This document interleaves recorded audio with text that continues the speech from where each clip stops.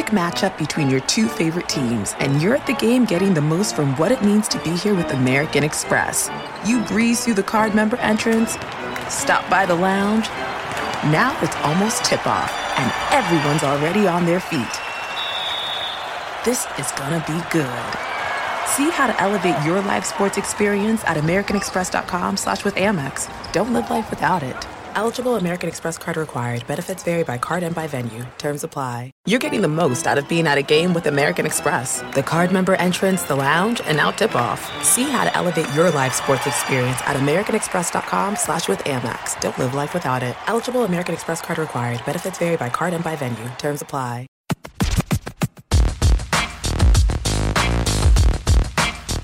Oh, the Hang Time Podcast. We got a cast of thousands this week. Okay, a cast of three. Sekou Smith here in the studio in Atlanta. My man Kevin Cottrell from NBA Digital, researcher extraordinaire, basketball guru, Chicago's finest. And then we got the smartest man in basketball, Kev, John Schumann. Shoo. On from the top. Shu, what's happening, sir? What's up, fellas? You burning League Pass up last night? A little bit. First full night for the League Pass guy to stretch his fingers out a little bit. How was it? What'd you think? It's overwhelming though, because it's like you got all this stuff. Like, you want to watch all 10 games at once, and you gotta. I focused on 1 or 2 games. I still got one more I want to watch this afternoon before the Thursday games kick in. Trying to go through the box scores a little bit right now. Go take some notes. Right. Well, look, we don't have to talk about the anticipation for the season anymore, any of that stuff. It's here. Opening night was in itself kind of a bombshell. 5 minutes into the first game, Gordon Hayward goes down with a fractured ankle and a tibia crack that was just gruesome and, horrifying to watch. We'll get into that some more. But the first full slate of games, the Wednesday night slate of games, was fantastic. Giannis, in case anybody wanted to dispute it, this man is serious about staking his claim to the MVP if you go based on his initial performance. What y'all think of Giannis's 37-13 in that win at Boston? I thought he accepted the Kobe challenge. That's the first thing I thought about. Right. He took that tweet and took it to heart. And he went to Boston and said, I'm sorry you guys got to deal with Hayward being out, but I'm on a mission, and y'all just one of the 82 roadblocks in my way. The Blazers' went ham on Phoenix. I mean, just ridiculousness. A 48-point win on the road, largest margin of victory on opening night in NBA history. It's going to be a rough season in Phoenix. We already knew that, but you can't lose at home in your home opener. Be down 50. They were down 58 points at one point, and the Blazers didn't even have C.J. McCollum. So it's not like that's right. That's right. Wow. It's not like they got the full effect of the Lillard, McCollum, and Nurkic trio. Obviously, their defense was terrible, and their offense, I feel, is still too much my turn, your turn with Booker and Bledsoe. They had 10 assists on 24 buckets. That's just brutal. He got. That's not evolved basketball. Unless they start moving the ball, I don't like watching. I mean, they have Phoenix has a bunch of players that I like, but not they don't. The way they play, I don't like. No, they play like a 90s, like an old era NBA basketball. We got these two main dudes, and we're just gonna let them do whatever they want. Everybody else run around and stand. It's I don't like the. Yeah, watching them, I was wondering that last year when they wanted to go in tank mode and you don't play. Yeah. Does that affect coming into this year? It's almost they didn't play together last year. That's a good point. I just think that they're one of those franchises to me that they've been rebuilding for so long. They haven't yet figured out, are we going to rebuild around players or are we going to rebuild around a system or try to have a culture in the way we play? And I don't know that they've figured that out yet. They've had all this talent run through there, and it's been largely, think about it, Goran Dragic, Isaiah, Bledsoe, it's been a revolving door of what kind of talent you have, but it's never been about, hey, this is how we're going to play. We're going to be up-tempo, or we're going to pound, or we're going to be a defensive squad, or whatever. To me, it's like what Portland did when they had to find themselves after they broke up that team with LaMarcus and Batum and them guys. They decided, hey, we're going to play through our backcourt, period. And to me, if you're Phoenix, and we've given Phoenix far more time than we probably should for a team that lost by 48 on opening night. But they got to figure out how they want to play. Tennessee ain't going to cut it. Yeah. The other thing that stuck out to everybody, I'm sure, John Wall and the Washington Wizards, they want some respect. And they kind of spoiled the night for Philly's young crew, which they had some moments as well. The Sixers had. Joel Embiid showed up with his cornrows. Ben Simmons showed up with the kind of the versatility in the game we thought. Markelle Fultz showed up with the worst-looking free throw form that I've seen since, like, The Matrix. How do you shoot like that and you shoot the three, Will? I have no idea. Me and Greg Anthony and Matt Weiner on set last night. Smitty was in the film, but we were watching it, and it was like, what is he doing? I don't get that. How is that possible? I don't know. I don't know. Anyway, but the Wizards and John Wall looked good. Wall had 28-8, finished a couple times nasty with that left-handed dunk over some dudes. And I have a feeling that the Wizards will be the team that we spend an inordinate amount of time talking about why didn't we see this coming, or why didn't we talk about them more in the East this season, because I think they got a chance to push some people around and potentially fight for that number 2 spot in the East. Let's go back to Tuesday night. Gordon Hayward's injury, dislocated left ankle, I said fracture, and the fractured tibia. Surgery has been done already. His agent, Mark Bartelstein, says that he's likely out for the season, does not see him coming back. What does that do to Boston's plans for this season, do you think, Shu, and what kind of expectations you might have had for him? I mean, the first thing I noticed just watching the rest of that game is like how much now they're depending on the shooting of Marcus Smart, Jaylen Brown, and Jason Tatum. You know, and like that which is rough, like, because those guys will attack very well. Like Jaylen Brown looked great, but I don't know if he's a great shooter. Marcus Smart, we know, is not a great shooter. Right. And Tatum, I don't think he's going to be a great catch-and-shoot guy right away either. So those guys will attack closeouts, but there's going to be teams that are more controlled with their closeouts when Kyrie Irving or Al Horford create and the ball gets swung to those guys on the perimeter. Teams are going to dare those guys to shoot rather than make them put the ball on the floor, because they want to put the ball on the floor and attack and keep attacking. So I was just watching. I was like, oh no, like now without Hayward, these guys are depending on these guys to make shots, and that's tough, you know. And Marcus Morris will come back at some point.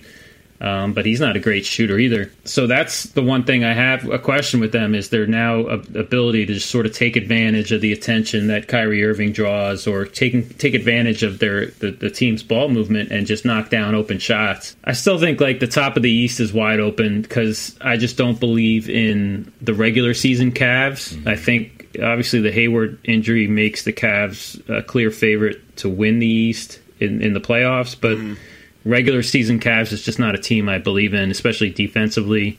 And we know there's going to be spacing issues with Derrick Rose and Dwayne Wade out there at the same time. You're not a fan of it. You're not a fan of the Rose Wade backcourt. Yeah. Go ahead. You're not I know you weren't necessarily keen on that. You didn't think that would work. Right, and plus I just don't trust that team to defend night in and night out, you know, as well as they can. Because LeBron, you know, he knows how to flip the switch come April. Yeah. And he's going to be sort of 80% of himself for most of the regular season. I mean, we saw it last year. I mean, that's the team that taught me, like, don't believe in the regular season much. You know, like, they were just an entirely different team come playoffs. Don't believe the hype. So I just see the top 5 in the East wide open. Like, we had our blog table question yesterday, and it was like, predict the East playoff teams. And I couldn't put the top 5 teams in order, because I don't, even with Hayward's injury, I don't know if Cleveland's going to be a 1 seed. Boston, I'm not going to, I think could still be pretty good. Washington can be good, but they have depth issues. Toronto can be good, but we don't know how they'll deal with, you know, the loss of Patrick Patterson and Corey Joseph, who I think were really important.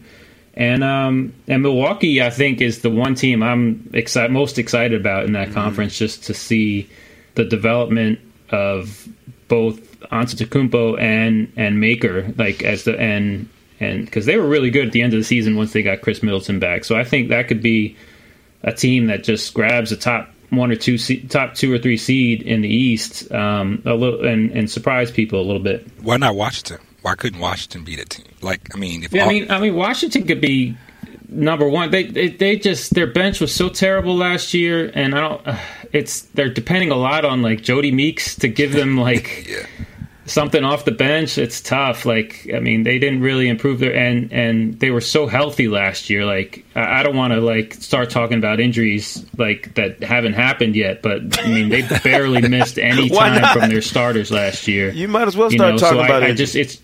It's just hard to believe that they can be as healthy as they were last year as far as their starting lineup. I mean, they're already not, because Markieff Morris is starting the season on the bench. The one upside that they have, I mean, the one room for improvement really that they have is Oubre, and if he can really take a step forward, then they could be a better team. The thing that struck me about the Bucks last night is, and I think they've been on everybody's mind, in the offseason, the Bucks could potentially be more talented top to bottom than some of these other teams that are slotted ahead of them. I don't know if they're as top heavy or have as many, all-stars as the Wizards or the Celtics. But if you look at the depth, quality of depth on their roster, the length, and everything they bring to the table, they could be a more complicated team to deal with than some of these others. And if Giannis is at that next level and ready to take off and play like that on a nightly basis, his problems.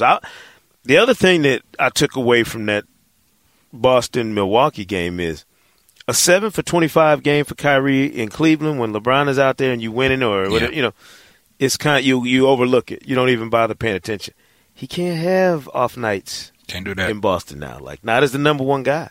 He's got to play at that elite level every night out. And I think that's going to be the big education for a lot of these Kyrie fans, a lot of Celtics fans who you look at a guy's big moments and highlights and say, oh, this dude, this is the dude. But it's about doing it every night and playing to a certain standard on a nightly basis that sets the elite players apart from the ones who are just really good. That's what I would say going back to Washington. Otto Porter has to be the person to say, last year wasn't a fluke. I got my money, but I'm going to take a step better on both sides of the ball, and then maybe they can be that team that says, they could jump and be 1 or 2 in the East this year. Yeah, I feel like the Morris, we got to get some Morrises on the floor in Boston and Washington before we get a better gauge of what those teams look like. Because I thought Marcus Morris could have made a big difference, even on opening night, having him in that mix. I mean, because to me it's going to be about how deep can you go into your rotation this year during the regular season. Shu, you mentioned about Cleveland. That's the one thing about Cleveland I like a little bit better this time around than I have in the past.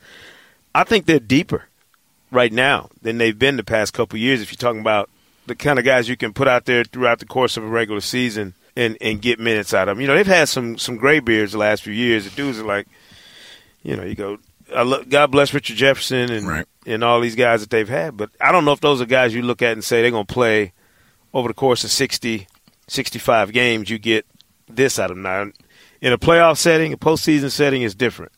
But I like Tristan and Jeff Green and these different guys on that bench all year long because I think they can give you sustained play, maybe not as high a quality of play in a condensed amount of time, but better play over a longer period of time during the regular season. That's why I think eventually JR has to start, right? I mean, eventually they're going to have to look and say, Dwayne Wade is better at Dwayne Wade against second-unit guys. Yeah. And JR, at this point, JR is a better JR than Wade's a better Wade. At this point in their careers, they have to look at that. And the Eagles got to get put aside because they're going to have a lot of struggles if they continue doing this. Sure, you feel comfortable lobbying for J.R. Smith in the starting lineup before we get to Thanksgiving? I don't really care too much about like you could always do the move of starting a guy and then pulling him 4 minutes into the game, and to get your better a lineup out there. There's other teams that do similar stuff. Like you'll see, like Utah starts Derek Favors with Gobert, but then pulls Favors out really quick, so then they can go to their lineups with either Joe Johnson or Joe Ingles at the 4. They're more floor spacing lineups. So I think you could do that with Wade. Start him, give him 5 minutes, and then take him off the floor, and then you go JR, and now you start to put your more shooting around LeBron, and hopefully, I don't know when Isaiah Thomas is coming back, but obviously, when he comes back, I think then you see Rose go to the bench, and then you have another shooter out there, and then Wade starting isn't that big of a deal. next to a better shooter at the one. They had a lot of Wade and JR together too. What you think about that shooting? Well, I mean, LeBron's the point guard, right? So you don't need a prototypical point guard out there. I mean, they don't have one on their bench right now, and they did the same thing last year for most of the season, where Irving would come off and they didn't have a point guard. They never played. They never gave Kay Felder a chance to be the backup point guard. It was just LeBron and 4 shooters basically on those second units. So you can always do that. I mean, with LeBron, just allows you to play whoever. Like, you could play whatever you want around him, because he can be both the point guard on offense and the 4-3 or 4 or 5 on defense. One of the things I don't like about how we're starting the season with the injuries, of course, that I hate to see. You mentioned Isaiah. So much will change throughout the course of the season for certain teams based on who's coming back, and nobody more so than Cleveland. But that's one of the reasons why I think Cleveland, no matter what happens throughout the course of this regular season, once they get Isaiah back, and if they're at anything close to full strength come playoff time, I have a hard time seeing how anybody in the East could deal with them. I mean, even Washington is a team with some seasoned players, guys who have been through some playoff battles and all that. But they won't be deep enough to battle Cleveland in a best-of-7 series. To me, I think everybody was kind of betting on the Celtics being that team, and I didn't think with 11 new players or whatever it is, I didn't think the Celtics would be ready for that. I don't even think a regular season with Hayward would have vetted the Celtics to the point where they'd be ready to deal with a fully stocked Cleveland team come playoff time. Cleveland is, to me, far and ahead of everybody in the East, relative to the Warriors, who are not necessarily as far and ahead of everybody in the West at the start of this season. And I say that not looking too deep into their opening night loss to Houston, because they lost by, 30 to the Spurs last year? Yeah. And it meant absolutely nothing come playoff time. Right. Do you think, Kev, do you think that the Cavaliers have a larger cushion in the East when we talk about who'll be there at the come playoff time than the Warriors might have in the West in terms of between themselves and the rest of the field? If we're being fair, do the Cavs have the more ifs in terms of if healthy, if Rose is healthy, if Wade is healthy, if Isaiah is healthy? They have a lot of ifs that could determine, just how successful they are when it gets to May and June, because those guys haven't had to do that in a long time. There's only one. Oh, gosh. Who is it? And he's always healthy, so I don't even worry about it. The guy never been. There's only one if on the if LeBron is healthy. If you're talking about the East, yeah. And when has he not been healthy? So I think if you just look at their roster from 1 to 12 or whatever, and you take LeBron and at least 8 of those guys, I think you're in good shape in the Eastern Conference. Yeah. And I learned my lesson last year. I mean, I thought, last year we went into the playoffs. I'm like, wow, this team does not look good, right? I mean, we saw the second half of the season. They were terrible. Not terrible, but they were below 500, I think, after the All-Star break or they had all kind of issues, no question. X amount of games. Yeah. And other teams look good. Toronto looked good. Boston looked good. Washington looked good. I said, wow, And then even the first round, the Cavs swept the Pacers, but, barely won 2 or 3 of those games, and their defense was terrible. I was like, And then after that, it was all over as far as the Eastern Conference is concerned. So I learned my lesson. If LeBron is healthy in April and May, he will turn it up. And as long as you got some shooting around him, I think you're in pretty good shape in this conference. But, the next 6 months will teach us a little bit more about the other teams more than it does about the Cavs, as far as I'm concerned. No question. As if we didn't want to talk about injury issues, there's another one. I don't know if you guys saw this. Jeremy Lin, he took a weird fall last night, and you couldn't tell from the video, but I saw I'm reading his lips, and and his teammates came over to him. He was like, "I'm done." He had the undershorts, whatever they call them, on in the knee pads, so you couldn't tell. You couldn't see what had happened, but apparently it's a wrap for Jeremy Lin with the ruptured patella tendon, which is a horrible injury. Yeah. I mean, just a horrible. Anything ruptured. Sounds horrible. Not that we had these sky-high hopes for Brooklyn, but how does no Jeremy Lin twist their season around? Because now who is getting ready to get shots up even more wickedly than we imagine. I mean, it's going to be a D'Angelo Russell shoot-a-thon this season. It's the maturation process now, right? We're about to really see D'Angelo, I don't know when to say, have learned his lesson. But after exiting L.A. and now being in Brooklyn and the main guy in the backcourt, we're about to see what he's made of, if nothing else. I think Brooklyn's, as far as playmaking is concerned, is obviously more equipped to handle Lin's absence than they were last year. Like we talked about, like he was out last year, and then all of a sudden Isaiah Whitehead is their starting point guard, who was a second-round pick, rookie, and like Sean Kilpatrick, who's not a point guard at all, was handling the ball. So obviously they have not only Russell, but now Whitehead is a little bit more experienced, and they have Spencer Dinwiddie, who's just a little bit more experienced. And they were starting Lin and Russell, and then at the forward spots, Damari Carroll and Rondé Hollis Jefferson. They have a ton of guards that can play, and so they had in their first game Karis LeVert, who needs to play, and Alan Crabb, who's their highest paid player, coming off the bench. So the one thing now is that now you alleviate that issue a little bit, and I assume one of those two guys will start. I think LeVert will get a chance to handle the ball a lot. We've talked about him and how good of a player he could be. So from a playmaking perspective, they're more equipped to handle it, Lin's absence. But obviously last year they also had Lopez, who was there to take some of the offensive load. So I don't know. It stinks. It really stinks for him. That offense is sort of built for him, spacing the floor and letting him attack north-south. So that kind of stinks that they don't have that anymore. But they do have a bunch of guards that are going to, still be fun to watch with that, sort of pace and space style that they play. Yeah, we shouldn't have all this uncertainty in the league like 2 nights in. I know. We start over. Maybe we got to start over. Start the season over. Rewind. Start it again. We talk about the East being wide open. The one team we haven't talked about, who I had super high hopes for myself, was Miami, and they come out, of course, opening night and get punched in the face. No pun intended to anybody from Chicago, kid. On opening night by Orlando. I got a chance earlier this week to talk to Justise Winslow, another guy coming back from an injury, shortened season. He was interesting. He talked just about where he is and kind of how he's reconfigured his body and his game and his mindset heading into this season. So let's take a listen to what he had to say, and then we'll talk a little bit on the back end of that. I'm sitting here realizing, man, you're like the oldest 21-year-old I know. I just realized, 21, third year in the league. I forget how young some of you guys are when you're even veterans. How you doing, man? How you feeling going in to this third season? Feeling good, man.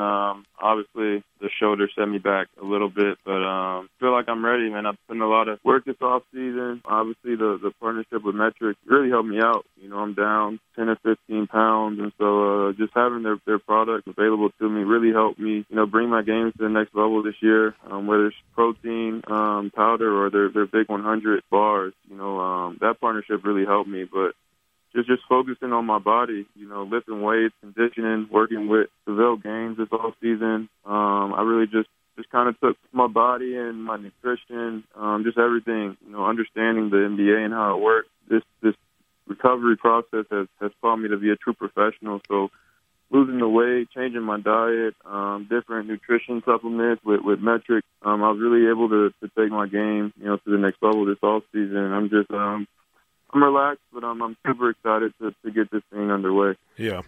Did the process of missing all those games and having to focus on the rehab, did that make you refocus, like you said, or just on the details about your conditioning, your body, and everything else? Did that give you that time to focus your energies there that you maybe wouldn't have had otherwise? Yes. I mean, everything happened for a reason. So I wanted to kind of start to sink in that I was going to have surgery and miss a extended, period of time. It was kind of, find the silver lining, and, I did. I went through the process, and a big thing for me was just every day going through that rehab, the attention to details and the self-discipline that I was able to teach myself. I used it in my rehab, whether it was, weights or conditioning that day, but then also carrying other to, things outside of basketball and my personal life, just that self-discipline. maybe not to have that cookie or maybe not stay out late with friends. Ultimately, it just helped me with the importance of every detail and kind of that self-discipline aspect that, I use in basketball on and off the court, whether it's my diet, but then also been kind of using to enhance, relationships off the court and improve, bonds with family members and friends. So it's been an interesting process with, what I've picked up in the realm of basketball, but then also off the court, because of this rehab process. Yeah. What was Coach Bolster's focus for you during camp and leading into this season? Was there a different approach taken this season compared to your previous seasons in the NBA? For Coach Bo and I, it was about me finding my rhythm and my flow, and he wanted me just to lose myself in the game and just go out there and play. And so from that standpoint, it's just been about how many plays can I make, and then how many extra plays can I make, and just keep stacking those and keep building on those. And so just getting back, to kind of that relentless defender that I was my rookie year, and just letting the offense take care of itself, just going out there and playing without thinking has been great for me. I put in a lot of work with my jump shot this all season. So now it's just about clearing my mind, going out there and just playing my game, taking my shots confidently. But a big priority for me is, I would love to be a part of one of those all defensive teams, and that takes being in the best shape. So, like I said, just trimming up and taking my diet and my nutrition more serious.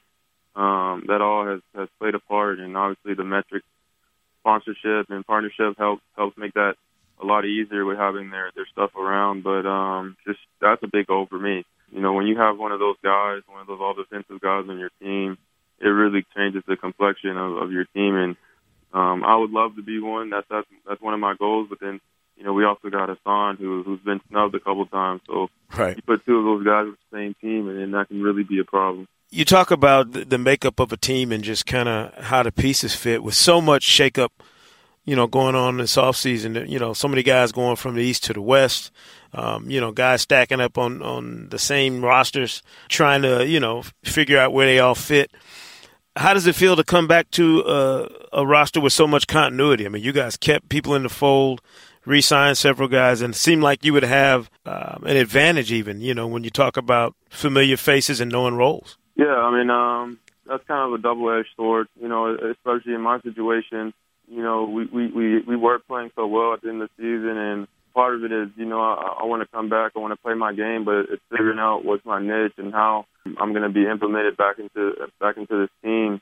But at the same time, we got to understand that how we ended the season doesn't guarantee, anything about how we start the season. So we got to play with that edge. We got to get that edge back, and just know that, because we did finish the season 31-10, we're still starting the season 0-0. So we got to figure out a way to get off to a hot start. But for me, it's just about going out there and playing my game and trying to, get back and gel with my teammates again. You got your body reshaped and went about the physical process of transforming. What about your eye for the game and what you saw watching instead of playing, after January last year? What did you look at and study and maybe take notes on about the league, other guys that you're going to be dealing with and, and having to guard and going against? Like, how thick is that notebook of things you jotted down just about what you noticed about different nuances of the game last season?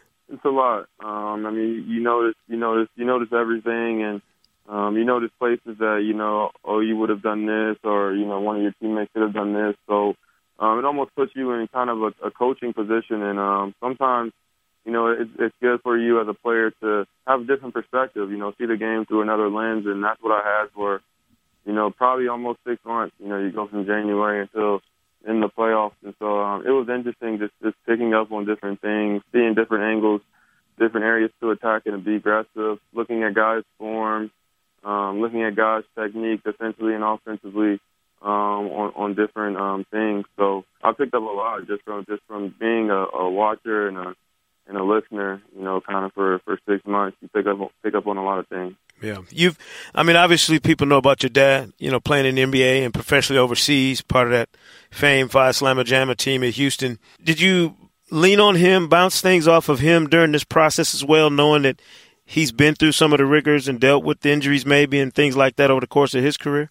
Yeah, I leaned on, all my family, just because, it's a basketball-related injury, doesn't mean it's, the things you learn or the things you pick up on are, only basketball-related. So even talking to, different athletes, I won't mention their names, but different athletes, different sports, and just different people, and, they go through different challenges. It's not always sports. It could be, emotional things or, opportunities in their job. And so you just talk to people, man, and you can learn a lot just from having that conversation, just from asking those questions that, a lot of people are afraid to ask because, they think people will judge them because of the question or afraid of the answer. And so just becoming more vulnerable to those types of conversations, the more emotional, deep thought things, it's not easy to have those conversations, but I came out a better person because I was so vulnerable and had, in an unfamiliar place.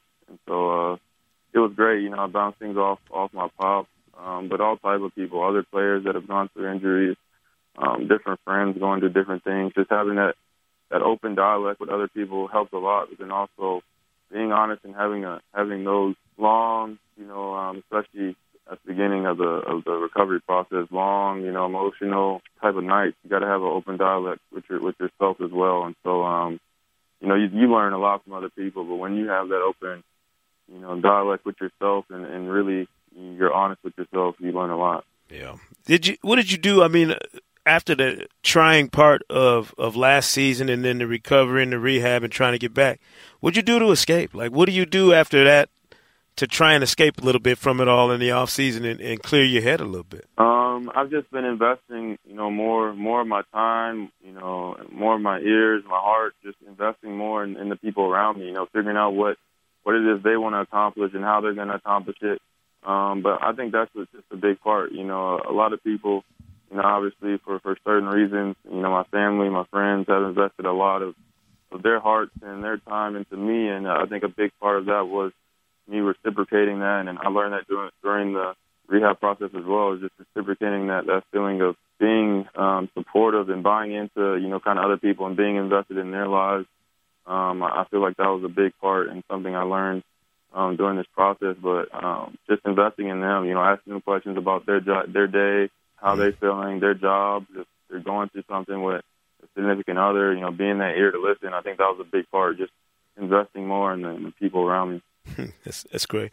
You come into the league with a really a living legend like Dwayne Wade on the roster, somebody to kind of mentor you and show you the ropes and kind of school you on some of the things you have to deal with as a pro. Do you feel like at this stage of your career you're transforming from the young guy who's learning from the elders to being one of those young veterans? I know you're 21 years old, but you've been through enough so far in your career where you probably got some things you can share with a young player. Yeah, that's the great part about the NBA. At the end of the day, it's a brotherhood. You see different guys on different teams, even helping other guys on other teams out. So for me, I'm still young. I'm not quite sure if I'm a vet yet, but for me, it's just about being open to learning, being open to teaching, because whatever you give, it'll be reciprocated back to you. So the more you give, the more it'll come back. But for me, I'm always going to be transforming, into the player I want to be. I'll never be, you ask,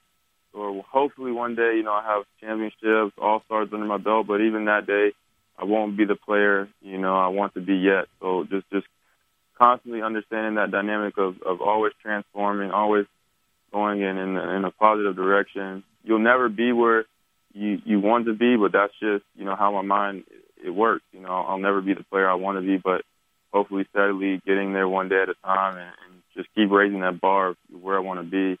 Because, the player I want to be right now isn't the player I want to be 5 years from now. And so it constantly evolves and it constantly changes.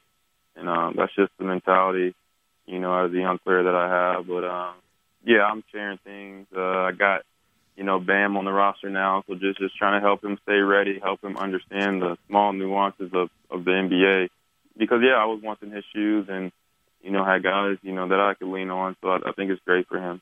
No, that's awesome. Last thing, and I appreciate your time. When you look at this Eastern Conference, and you guys are, I'm sure, conversing, early stages of the season, talking about team goals and where you want to be. Where does this Miami Heat team fit in the hierarchy in the Eastern Conference? How high can you guys climb, you think, this season? I think a great goal for us as a unit is, getting home court in the first round.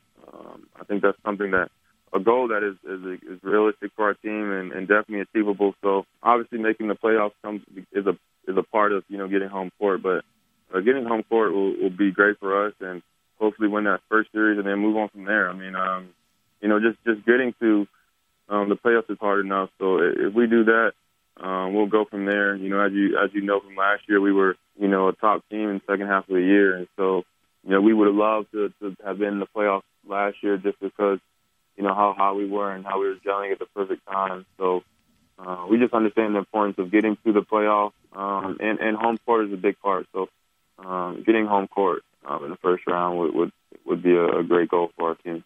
No doubt. Justise Winslow, man, appreciate you joining us.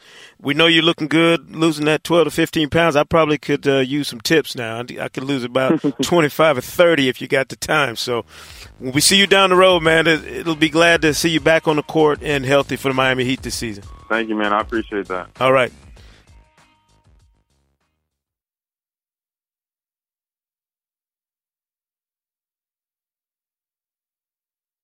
So you listen to Justise Winslow, guys.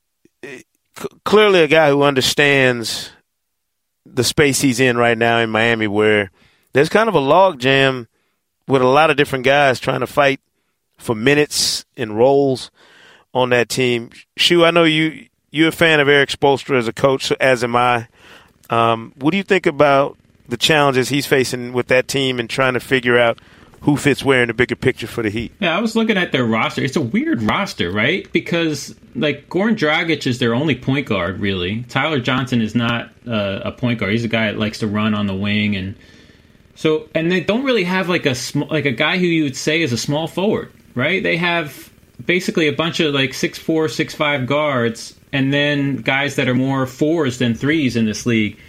Rodney Magruder was their starting small forward, and he was 6'5", and he's out for a while. Yeah. Now they're starting Josh Richardson at the 3. He's a 2 guard too.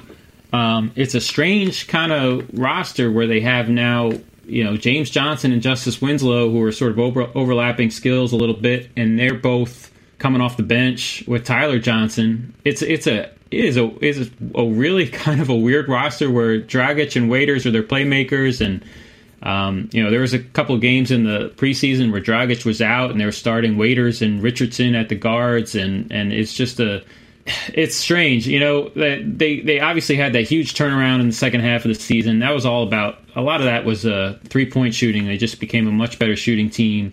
They struggled out of the gate opening night last night. They were 8 for 30 from beyond the arc, and right. Orlando sort of overwhelmed them in the second half. Like I said, it's going to take, I think, some time. It's most of their guys are back from last year, but I think it's still going to take some time for them to find the right rotation, what works for them this year. I think losing Magruder for a while just sort of knocks their sort of bench units out of whack a little bit. And like I said, they're depending a lot on Dragic to sort of handle the bulk of the playmaking and push the ball for him. Is it unfair that we expect Miami to be more of the 30-11 team they were in the second half of the season versus that 11-30 team? It got to be somewhere in the middle, you would think, right? Because it's almost like you said, this roster's weird. It's not really that balanced, not that much depth. But the expectations, it kind of reminds me of Portland. Coming into last year, we expected Portland to be really in the thick of things. They got the 4 seed the year before, and it's they got to take a step up. Right. And it's almost like last year really didn't count because it was just a different, I don't know, was it that unexpected team? It is Miami. Guys are probably going down there taking the night off. Just, just a safe assumption because they were down and out and they played desperate and kind of got hot. It seemed like this team is a wait and see. Like, that wait-and-see question mark. They're not in that Milwaukee echelon where it's like they have that clear-cut guy who's going to carry them on a nightly basis. My expectations for Miami are always skewed. I feel bad, too, because when you go down there 4 years in a row for the finals, and you're down there for the playoffs year after year after year, you start getting into this. Even when Miami has a competitive team, you expect, you're playing off of the history, the recent history of a franchise. And the culture. And so you're saying, well, they should be there, so they should be that. A lot of that was on Dwayne Wade's shoulders when he was there. The minute Wade left, my expectations for the Heat vanished because it was like, all right, they got to figure out their identity as a franchise sans D Wade for the first time in all these years. I don't know that I have any player to identify with. It's Pat Riley. It's the organization. It's Spo who's the second longest tenured coach in the league behind Greg Popovich, which is staggering. That's crazy. When you think about where he was his first season with D Wade, LeBron, and Bosh. I mean, remember people talking about throwing him overboard. Right. I mean, he was which is insane. So I don't know. I think you might be right, Kev. I think we do have some maybe heightened expectations for them based on who and what the Heat have been in our recent memory as opposed to who and what they are on the hoof right now.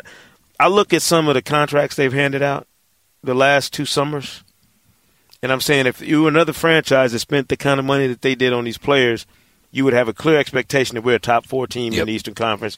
We're going to be a team that's fighting for a home court advantage in the playoffs, which is what Justice Winslow said. I don't know that that's as realistic.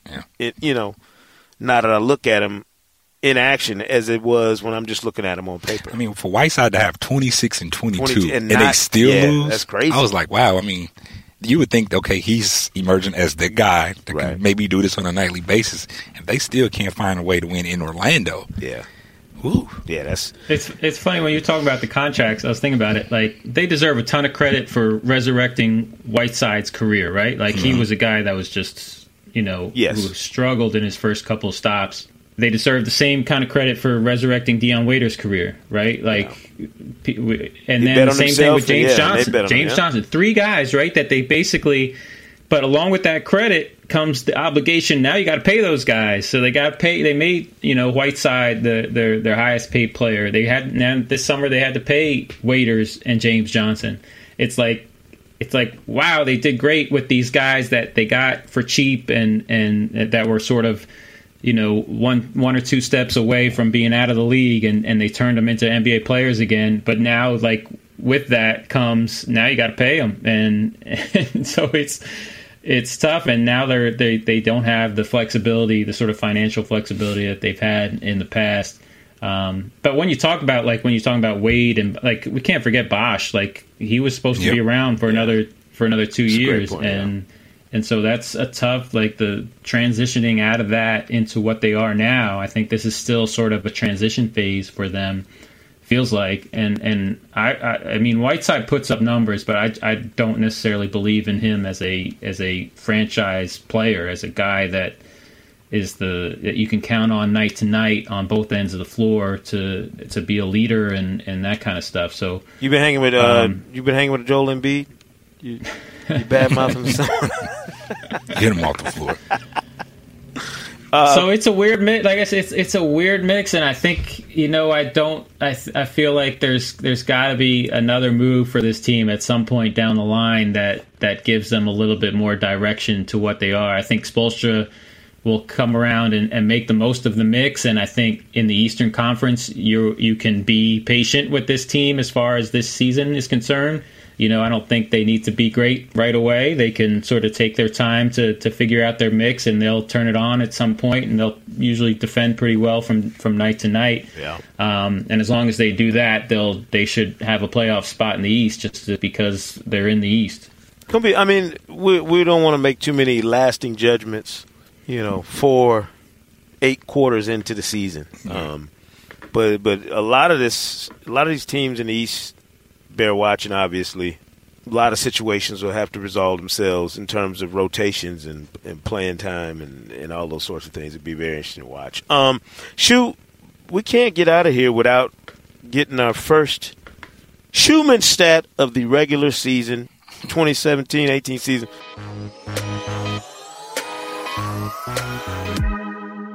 Come on, look, you better have something stronger than what you had in the offseason, because we started gaining and get a little ground now. We started answering these things without 19 tries during the offseason. All right, so I was looking at the active scoring leaders per points per game versus different franchises. Okay.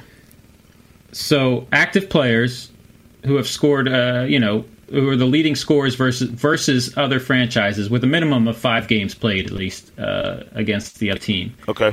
And so there are 3 active players that are the active leading scorers against teams they have played for. Okay. See if you can guess who those 3 guys are. All right, I'm gonna start off with James Harden. I'm just gonna guess James Harden. Nope. Dang. Nope.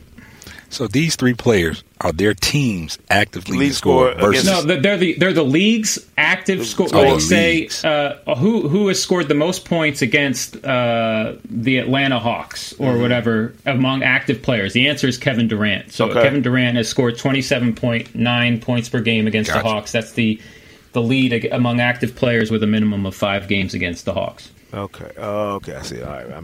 My bad. I was looking at the question wrong then. I told you to bring it, didn't I? I told him to bring it, and he brought it. LeBron. Let's just throw him out. LeBron won against the Heat. Yeah. 28 point. LeBron averaged 28.2 against the Heat. He's the all-time. He's the active leading scorer against the Heat. Against the Heat. Okay. Active.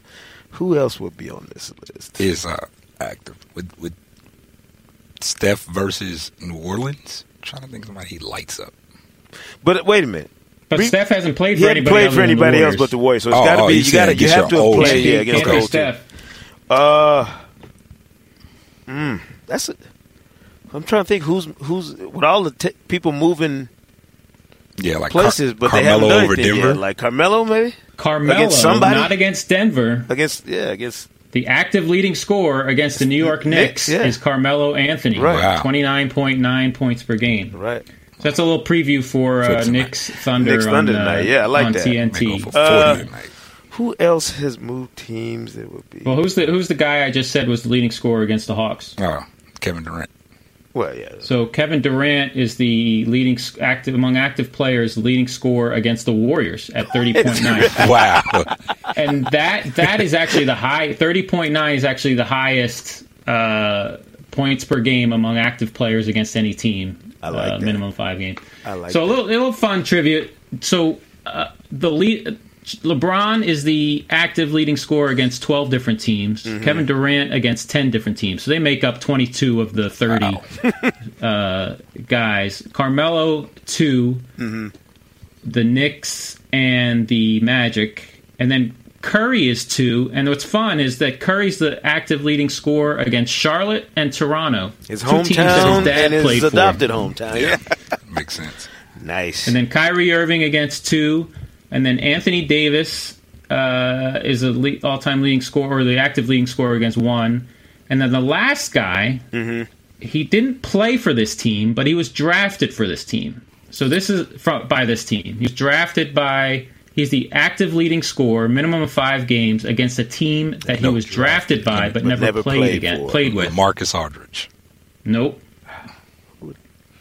Drafted. That's a fun one. He was drafted and wore the uniform. I think maybe played summer league with this team and then was traded before his rookie season. Yes. Andrew Wiggins is the active leading scorer against the Cleveland Cavaliers, 29.8 points per game. That's kind of fun. By the way, I mean this with all due respect. Who the hell thinks of this stuff? Like, for some reason, I was looking at Melo playing against the Knicks, and I'm thinking, oh, Melo finally gets to play against the Knicks defense, which has been, if you read my one team, one stat thing on the Knicks have been a below-average defensive team in 15 of the last 16 seasons. Wow. So I'm thinking, oh, Melo gets to play against the Knicks defense. And I'm thinking, oh, what has he done against the Knicks defense in the past? And then I realized that he's the active leading scorer against the Knicks. at 29.9 points per game, and I thought, oh, that's interesting. And so then I just decided to I'm like, he can't be the active leading scorer against many other teams, and it was only one, it's Orlando. And then I just sort of dug in deep and found that, if you look at a lot of the top three scores, LeBron and Durant are in the top three for almost every team. And Carmelo's in there as second or third against a lot, but the only teams he's the active leading scorer are New York and Orlando. We need to get a GoPro at Shu's house and get him in his Snuggie in his office writing these formulas in his Virginia Tech Snuggie. Writing these formulas on the windows, and then his wife coming home and yelling, talking about, erase that out. You got a twisted mind, Shu. It's beautiful. We love it, but twisted. Definitely twisted. John Schumann with the Schumann Stat, as always, making us think, making us wonder, calling into question everything we think we know about the game of basketball. Appreciate it, Shu. Kev, Shu, appreciate y'all helping me through this first Hang Time podcast of the regular season. It's going to be interesting. We're going to see where this takes us this year, because everything we think we know about an NBA season leading up to it seems to change the minute that first whistle is blown and the season starts. Absolutely. So, let's just have no more season-ending injuries. No, I want to steer clear of that. I think we definitely need to move on to bigger and better things. And look, it's just getting cranked up. We got Lonzo Ball's debut. With the Lakers, the OKC 3. I don't even know. Have we given them a nickname yet? Have they gotten an official nickname? OK3. I think it's OK3. I think that's what they're saying. All right. So, we got that debut. So much more going on this first full weekend of the NBA regular season. Tune in, obviously, on all the broadcasts, and stay locked in on NBA.com for all your up-to-date information on the goings-on around the league. As for the Hang Time Podcast, make sure you subscribe on Apple Podcasts. Be sure to leave a review. New season, new review. I like these lyrics, John Hartzell. It's the right thing to do. Don't forget. And tune in next Thursday for a new episode right here on the Hang Time Podcast. Thanks for listening to the Hang Time Podcast, and be sure to subscribe on iTunes for a new episode every single Thursday this season. And as always, people, remember, say Kuna Matata. When you're an American Express Platinum card member, don't be surprised if you say things like, Chef, what course are we on? I've lost count. Or, Shoot that! And even, Checkout's not until 4, so... Because the American Express Platinum Card offers access to exclusive reservations at renowned restaurants, elevated experiences at live events, and 4 p.m. late checkout at fine hotels and resorts booked through Amex Travel. See how to elevate your experiences at americanexpress.com/withAmex. Don't live life without it. Terms apply. Busy weekends are a breeze with American Express Platinum Card. 8 a.m., wait to board plane in the Centurion Lounge. Much better. 2 p.m., grab seats for the game. 6 p.m., book an exclusive reservation with Resi Global Dining Access. Right this way. Because the American Express Platinum Card offers access to the Centurion Lounge, must-see live events, and exclusive reservations at renowned restaurants. See how to elevate your experiences at americanexpress.com/withAmex. Don't live life without it. Terms apply.